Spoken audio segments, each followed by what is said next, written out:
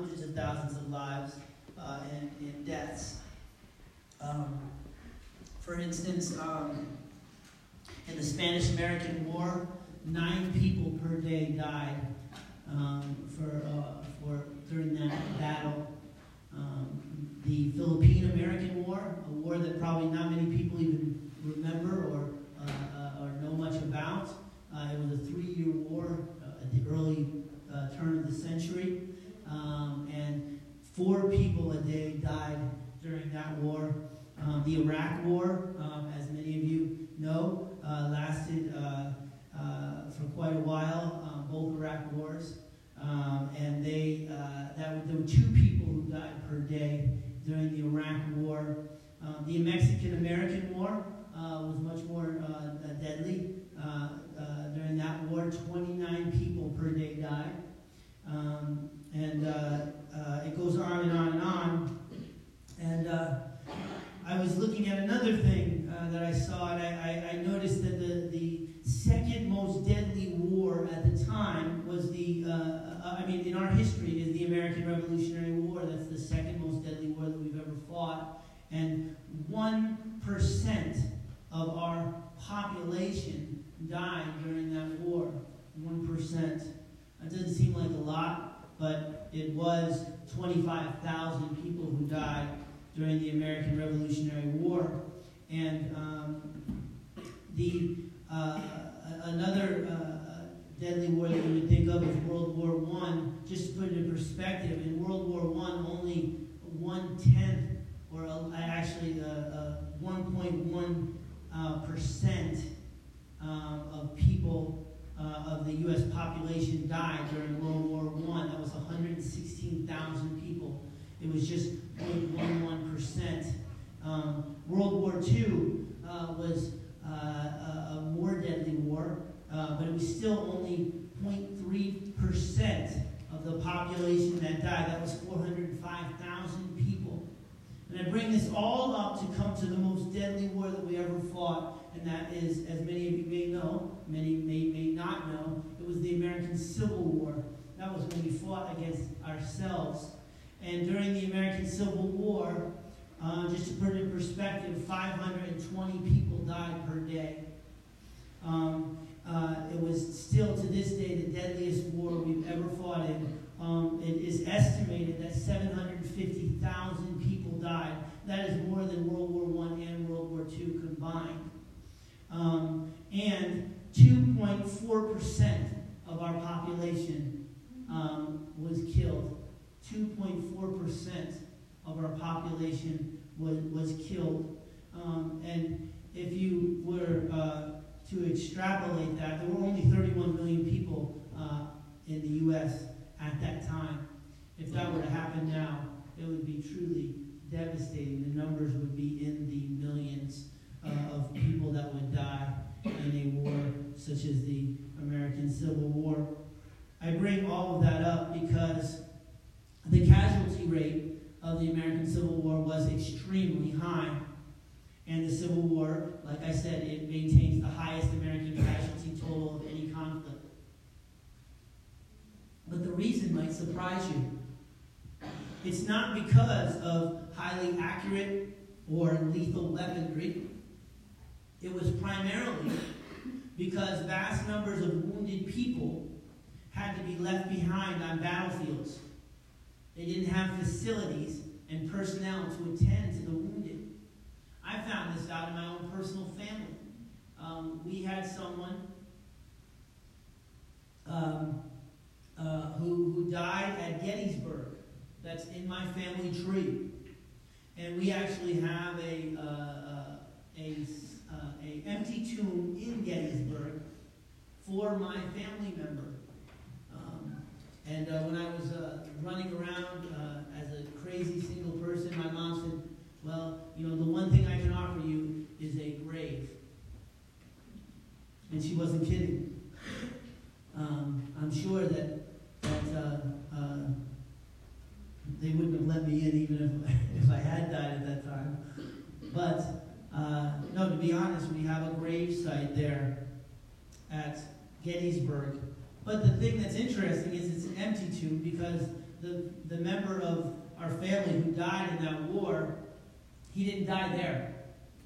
He died in transit. He died because no one was there. No one could take care of him. And so he just died in somewhere on his way back to North Carolina.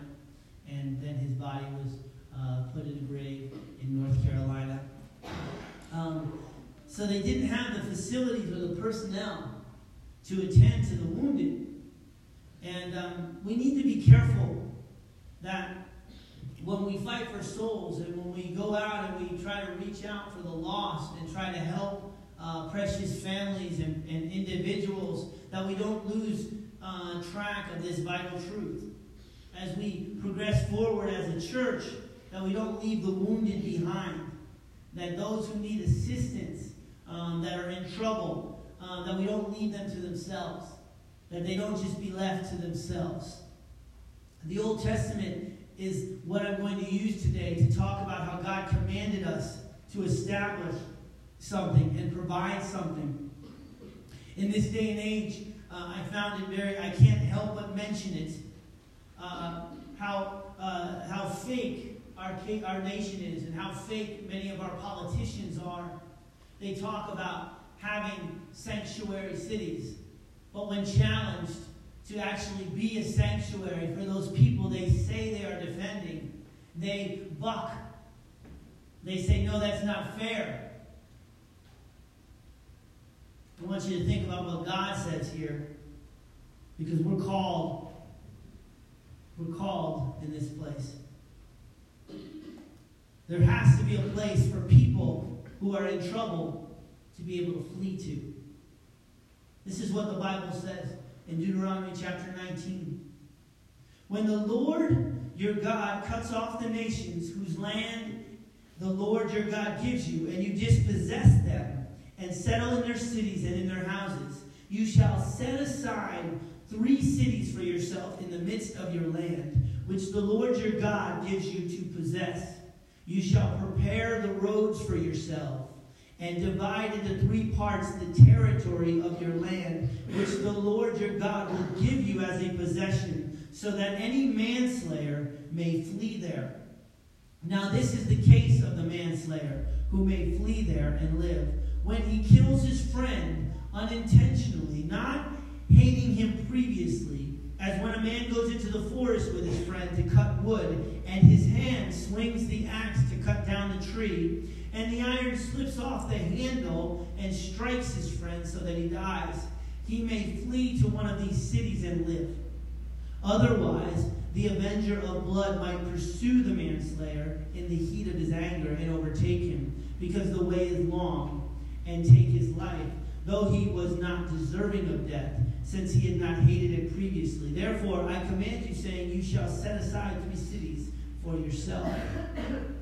If the Lord your God enlarges your territory, just as he has sworn to your fathers, and gives you all the land which he promised to give your fathers, if you carefully observe all his commandments, which I command you today, to love the Lord your God, and to walk in his ways always, then you shall add 3 more cities for yourself, besides these 3. So innocent blood will not be shed in the midst of your land, which the Lord your God gives you as an inheritance, and blood guiltiness be on you.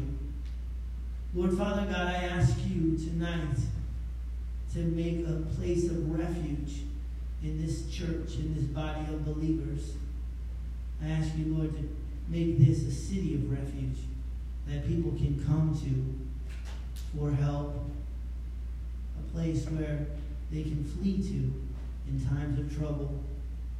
We give you all the praise and the glory in this place. Be glorified, exalted, and let your word be sealed in our hearts. Amen. So cities of refuge are what I wanted to talk about, because there's a significant background to this in the Bible. There's at least 6 Old Testament references, and 2 times he goes into great length giving us instruction on this. God cares about this. For him, it's a reference point. It's a place of safety. It's a protection from danger and distress. God even does it in nature. It says in the Word of God, in Psalms 104, verse 18, it says, "The high hills are for the wild goats. The cliffs are a refuge for the rock badgers." If you've ever been to a little place that we have here in Arizona called Bearizona, you'll see that out of old buses, they created rock cliffs for some wild goats that are on that facility there, and it's a place of refuge for them. And they hang up on those rock cliffs that they created for them, so that they can stay away from the predators that are in that place. It is a place of refuge, and it is a natural place that God has created. David, when he flees from Saul, he fled to the wilderness for refuge and defense. This is something that God has done, and it's strategic. These are locations that are strategic. This church is a strategic location for this community. That is one of the reasons why we cannot waver. That is one of the reasons we must continue to press on. That is one of the reasons why we can never, ever just discard something that we're doing. I've made this mistake. I've tried to give people a break at times and forgotten what the purpose of the church is. You know, you just sort of, there's times where as a pastor you have to learn to not go quite so quickly, so fast. But you can't forget what your purpose is. You can't turn the church into just a meeting place or a place to hang out. It has to actually have the power of the Holy Spirit in it to be a refuge for people. It has to have the power of God. The authority of this scripture is that God said it.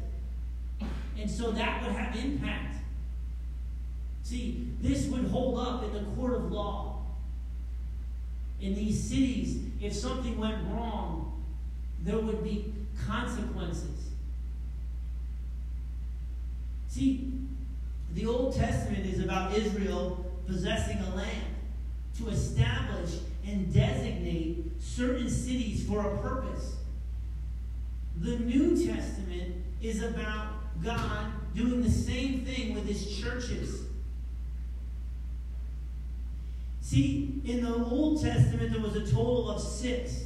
There were 3 on each side of the Jordan. To be located in the midst of each of these 3 districts, roads were to be built so people could have a place of refuge.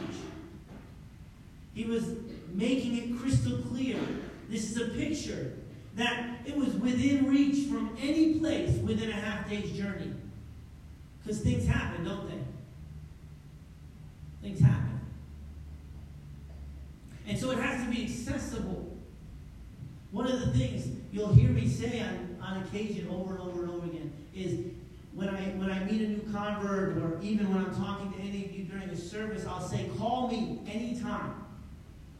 And I mean that. Call me at any time. Because I take seriously what God has commanded us to do. Not that I'll always do it perfectly. Not that I'll always be even that great at it. I'm sure there were issues in these cities. But that it would be there as a provision so that someone would know that God intends for this to be a place of refuge.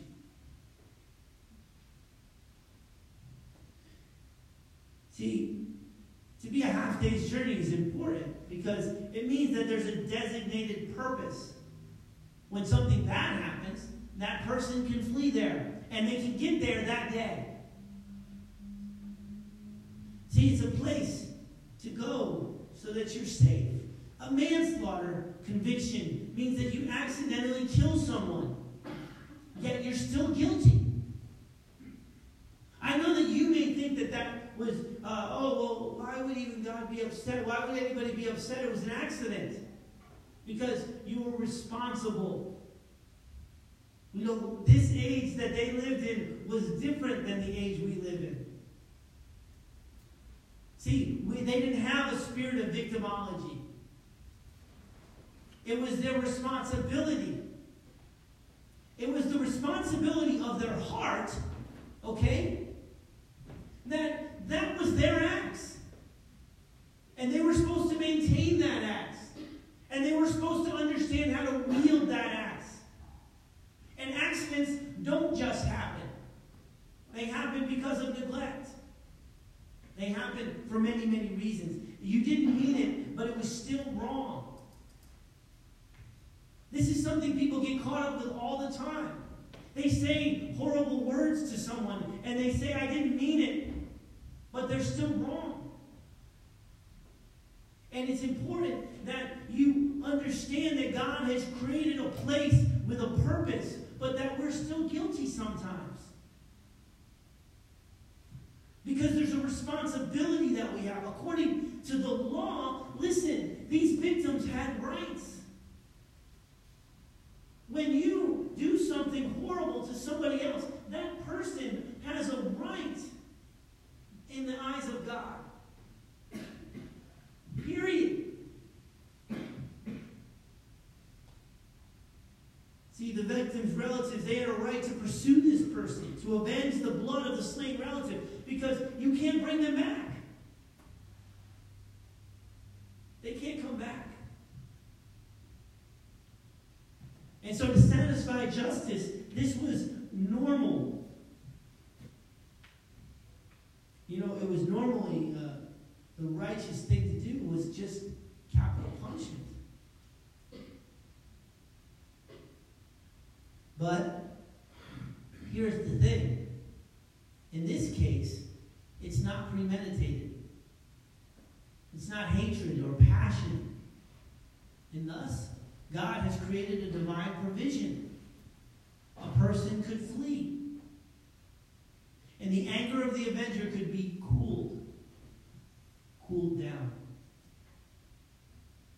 God's desire and his nature is that judgment not be brought unnecessarily. That if the shedding of blood is not needed, it not be done. I want you to key in on that idea here, because this is a revelation. This is something that Jesus understood. This is the message of the cross. I was amazed as I read the book that my kids looked at about Easter. They instantly said, the bad men did this to Jesus. The bad men put Jesus in a cave, they said. When I reread the book, though, that I had read to them, it just said the men.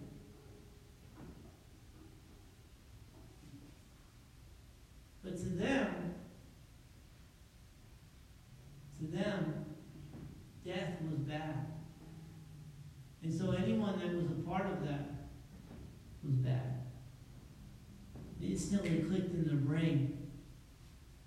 They instantly, and you know, my son, he can't articulate it yet. He's trying to say it, but he says all the time, the bad men can't, the bad men won't, the bad men, just this afternoon before I preached this message, he ran to me on the couch. He had picked up the book and he just went to the page with the cave. The bad men, Dad. Tell me about the bad men. I started thinking about it. I'm starting to get worried because I say to him, this is bad all the time. But I hope he gets that connection because, see, there's a refuge in the cross. The cross of Jesus, there's a refuge there for us that we can't lose. It's a refuge for the repentant sinner, though, isn't it? It's not necessarily a refuge for all the bad men, is it? In the Bible, there were 2 men at the cross and only one had refuge. 2 bad men. See, the text is reserved for the manslayer who's found innocent because he's without malice, or he is no longer in his ignorance. He's the reality. It's the reality of his own state. He's running to refuge. You can't be safe in this story if you're a manslayer and you say, I'm going to live where I live. I didn't mean it. Can you? In this text, if you want to judge God, you can. But this text says he must move to a place that God has designated that is a place of refuge. It's a place of repentance. God is saying to this man, I didn't kill him. You did. A lot of us don't like that, do we? We don't like that idea. It hurts for God to tell us that. But God, I grew up my whole life saying, but God, look where I came from. Look at my brother.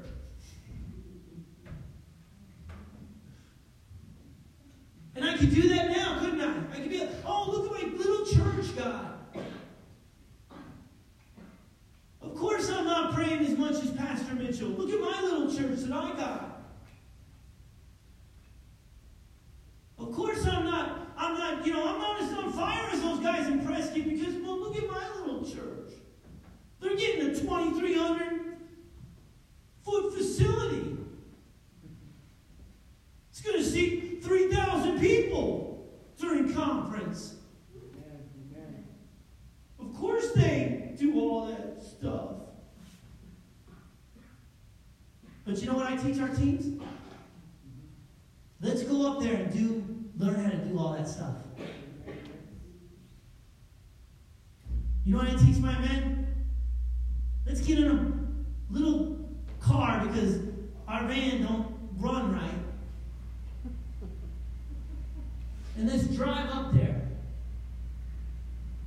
Because I feel guilty if we die in the van. So let's just drive my car up there.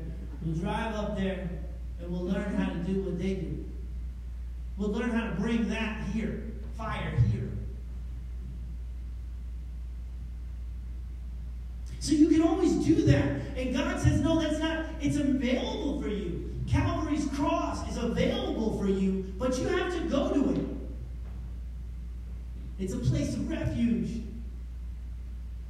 Romans 3:23 says this, for all have sinned and fall short of the glory of God, being justified freely by his grace through the redemption that is in Jesus Christ, whom God set forth as a propitiation by his blood through faith to demonstrate his righteousness. Because in his forbearance, God has passed over the sins that were previously committed. He has created a place for us to flee and have refuge because God does not allow judgment unnecessarily. It's already on Jesus. The judgment for your sins is already on Jesus. The illustration here is that God is an earthly judge. God cannot forgive or justify. Forgiveness implies guilt. If justified, there's nothing to forgive. But God both forgives and justifies. By blood. See, God paid the price, brothers and sisters. He paid it in full. God paid it. See, this is the issue. The issue is that the avenger is not allowed to shed innocent blood. God himself, through Jesus, satisfied his own justice. That's why we're not guilty. The cross, God's blood, The blood of Christ shed at Calvary, it justifies us. It justifies me and you. We're not allowed to be judged anymore. The devil is there, but we do not enter into his condemnation because we pass from death to life. The devil has no claim or right on you. He has no claim on your life. He has no claim on your soul. 2 Samuel, listen to these words. There's a great revelation here. Chapter 22, verse 2. It says, "And he said, the Lord is my rock and my fortress and my deliverer, the God of my strength in whom I will trust, my shield and the horn of my salvation, my stronghold and my refuge, my Savior. You save me from violence." See, this is a man who gets it. It's a refuge for the people of God.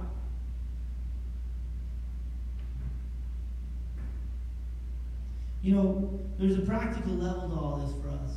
It's a practical level that you need to take into your heart. It's the fact that we make mistakes. See, there's issues that we have, and it's the issue of making mistakes.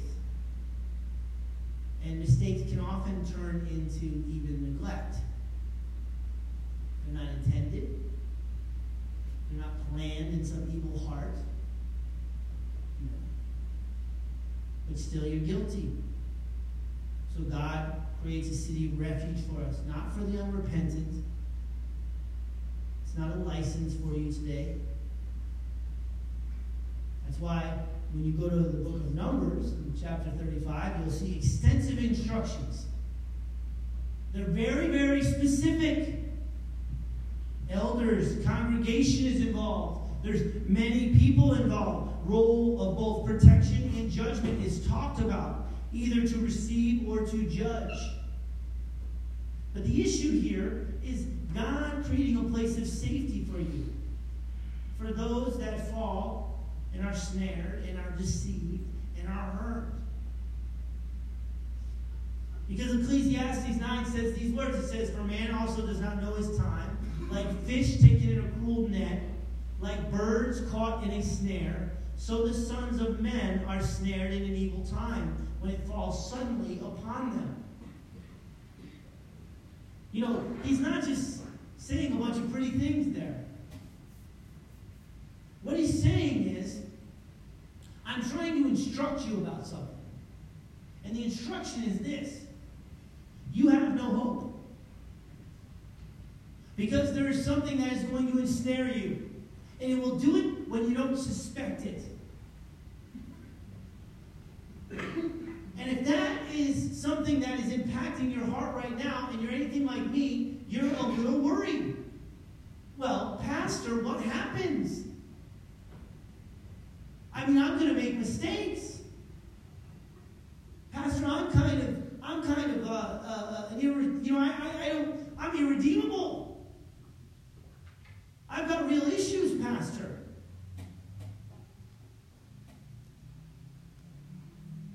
The answer is that you enter the place of refuge by faith.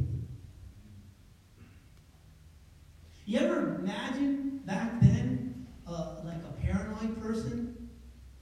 Like, I always think of, like, what would happen if like, and I know this is an old reference, but what would happen if someone like Woody Allen killed someone by accident? You know, back then. He would have no faith. He'd be like, I'll definitely go to that city in the refuge city, and then they'll just, I know what's going to happen when I go there. You know, I know what's going to happen. You know, I've had conversations with men in this church, I'm not going to name names, but they're like, they're exactly this way. I mean, I've actually had men say to me, well, you know how my faith is, Pastor. But you know how my faith is. There's no way I'm going into that city of refuge. You know, because you have to have faith to believe that God's going to protect you in that city. Don't you? Amen. There's a lot of people in that city. Matter of fact, a lot of them are knuckleheads.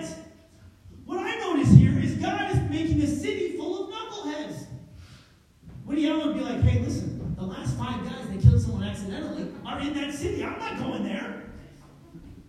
Are you kidding me? There's no way I'm going there.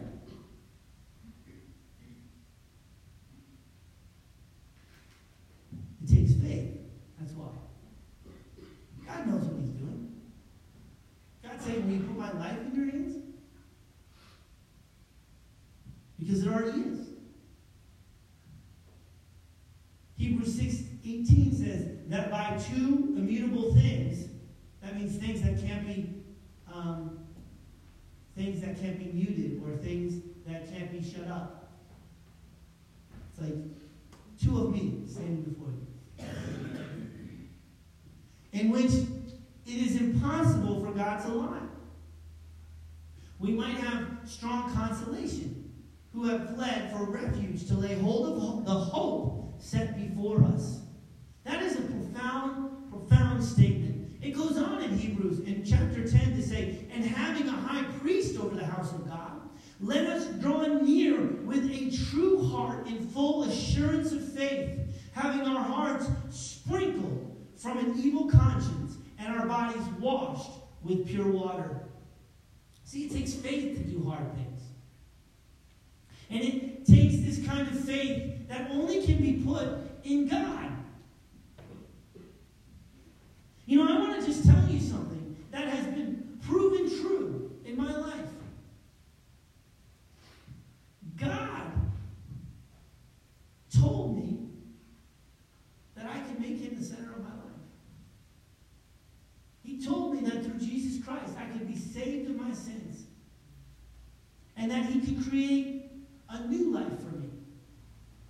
And that the hope of being with him forever is something I can make the center of my entire life. But can I give you a little clue? That meant that I had to come into this church no matter what. I had to come to this city every time it was open, every time I could. And when I didn't, I had to repent. I know people don't like that message. They like the idea, well, I can just come. Is it okay if what's the obligation? What is it, Pastor? Just tell me. I'll do it. Well, maybe I'll do it. Let's go over it together. Right? The obligation is everything. The obligation is all of it. Because you're not here, it's not about me and you. It's not here. We're not here to come up with a list of 10 things that all of us agree with.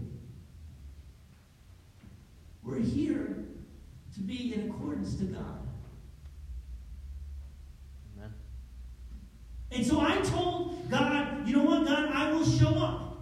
And I will come. And you change me. You make me better. And when God would show me the areas of my life that weren't right, I said, God, I need you now. Because this isn't right. And you know what? As a pastor, I still do that. I still do that. See, because the only way you remain is by faith. That's how I've remained. See, one of the things that you'll understand if you focus on the things of God is that we are supposed to be a people of refuge. So to recap, listen, guys. God has created a city of refuge. And there's refuge in the cross. And that cross created a people, and that's called the church. The people who you got saved with. The people who God drew you to. The people who God created in your life to worship God with. Through thick and thin, no matter what. That's the role of the congregation. Those that dwell in the cities of refuge, they had a responsibility to those that fled there. They had a role, didn't they? I can imagine, some of the guys that were fleeing there. And the elders were like, okay, listen. Johnny just got here. We all knew Johnny was going to make it here. Right? We know Johnny's family. We know what Johnny's about. They had a role to play. I'm sorry if that doesn't seem holy and pious and religious enough for you, but there's a practical level to living for God. That you have a role to enforce what is true. That's why all those lists were there, because people would come in to the city and they wanted refuge, but then they would find out, wait a second, that happened to the last 3 wives you've had. Right? Or am I wrong? You're not repentant. You married Natalie Wood 3 times. That's an old reference for our older saints.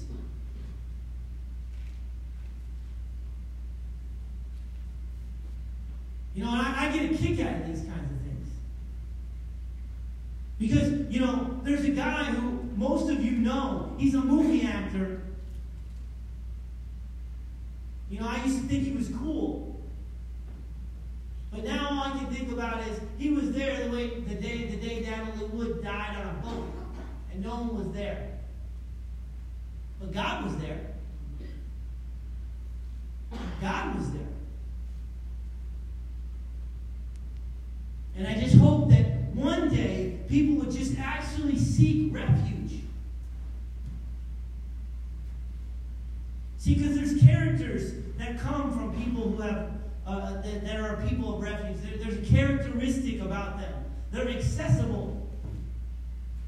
See, in the Bible, in this story, it says that there are roads to be built. People of refuge, people who seek refuge, they are the kinds of people who build roads. They build roads to the lost. They build roads to the hurting. They build roads.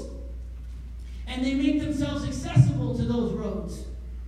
Because they know the need. They understand the need for it.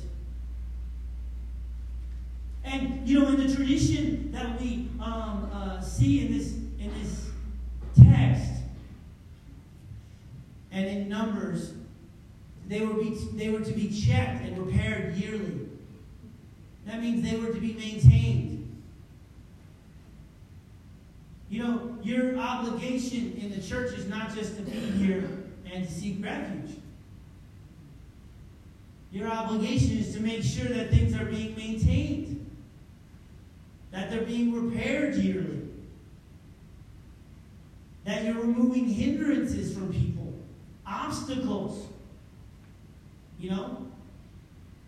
I remember telling a brother one time, listen, the way you smell when you come into church is an obstacle to people.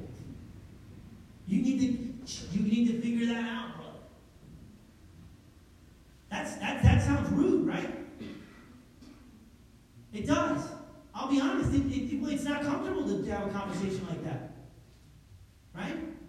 But you have to have them. Because we have an obligation as a group of people to make sure that we're doing what's right in the sight of God. God said, no, it can't just be that you make cities of refuge. You've got to make sure that the road is there, that anyone can get there, and we have, weeds grow up. Shrubbery grows up. Animals of prey might gather around certain areas. There might be a big bear. Imagine if that was your job. Oh, yeah, hey, City of Refuge, about 3 miles down, there's like it's like a 20-foot bear, dude. You need to take care of it. I was just thinking I would just stay at the city, you know what I mean? I got pot roast cooking. No, don't worry, it's only, it's like you should be able to get there in like a few hours. But the truth is that that's how a lot of us are. That's how we act, right? When pastors like, hey, we need to do this. Or when a brother in the church is like, hey, man, I got to do song service. Can you, help me make sure that, the kids are taken care of. Right?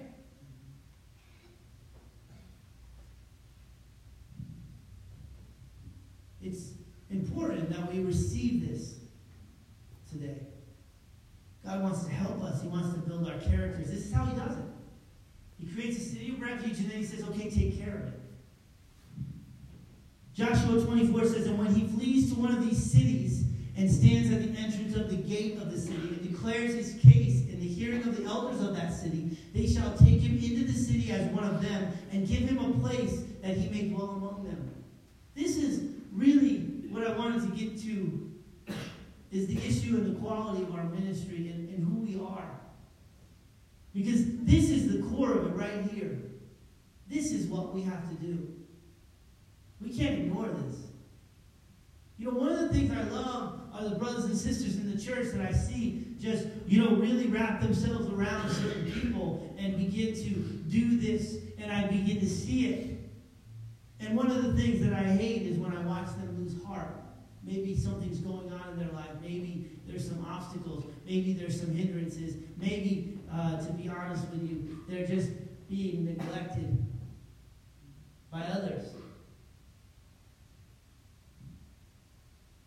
But I tell you, listen, this is God's call for us, to take them into the city and give them a place and dwell among them.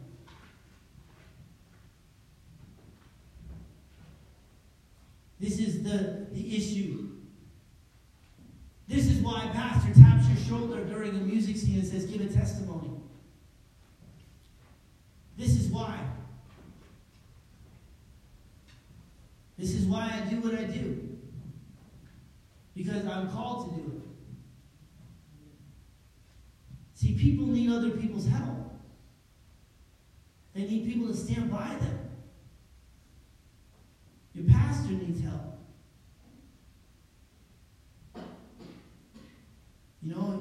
A lot of people, they have God in them. God has been dealing with them. Before I walked into this church, God had been dealing with me for years. And I basically wanted to do what was right, but I just kept on falling. I kept on failing. Kept on messing up. And I needed someone to intercede. Not just in a prayer before God, but on their behalf, coming against the accuser of the brethren. Someone on my behalf coming against the accuser against my life. You might say, Pastor, why don't you ever ask me to pray with somebody? I hate to admit this, but for the most part, it's because I don't see you coming against the accuser. I don't see you speaking in tongues. I don't see you proclaiming against the devil. The blood of Jesus Christ. And see, this requires blood. I remind you to bear the blood of Jesus in their stead. To plead the blood of Jesus in their stead. Some of you men, you know what I'm talking about. Because I went over to your house one day when you were ready to quit. And I spoke out against the devil, and I told you the truth of the gospel. That he has no claim on your life. And that we can cast out the devil right now. Amen. And he will have no home here. I stand and look at men. I know there's not many men here tonight. But I stand and look at men and families and children, and I remember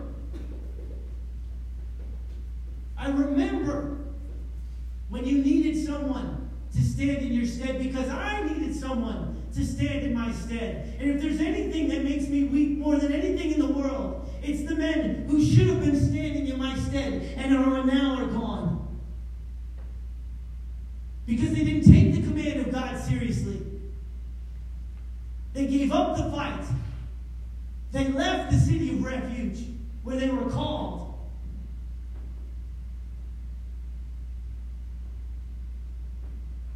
We must do this on others' behalves. We must do this for others' behalves.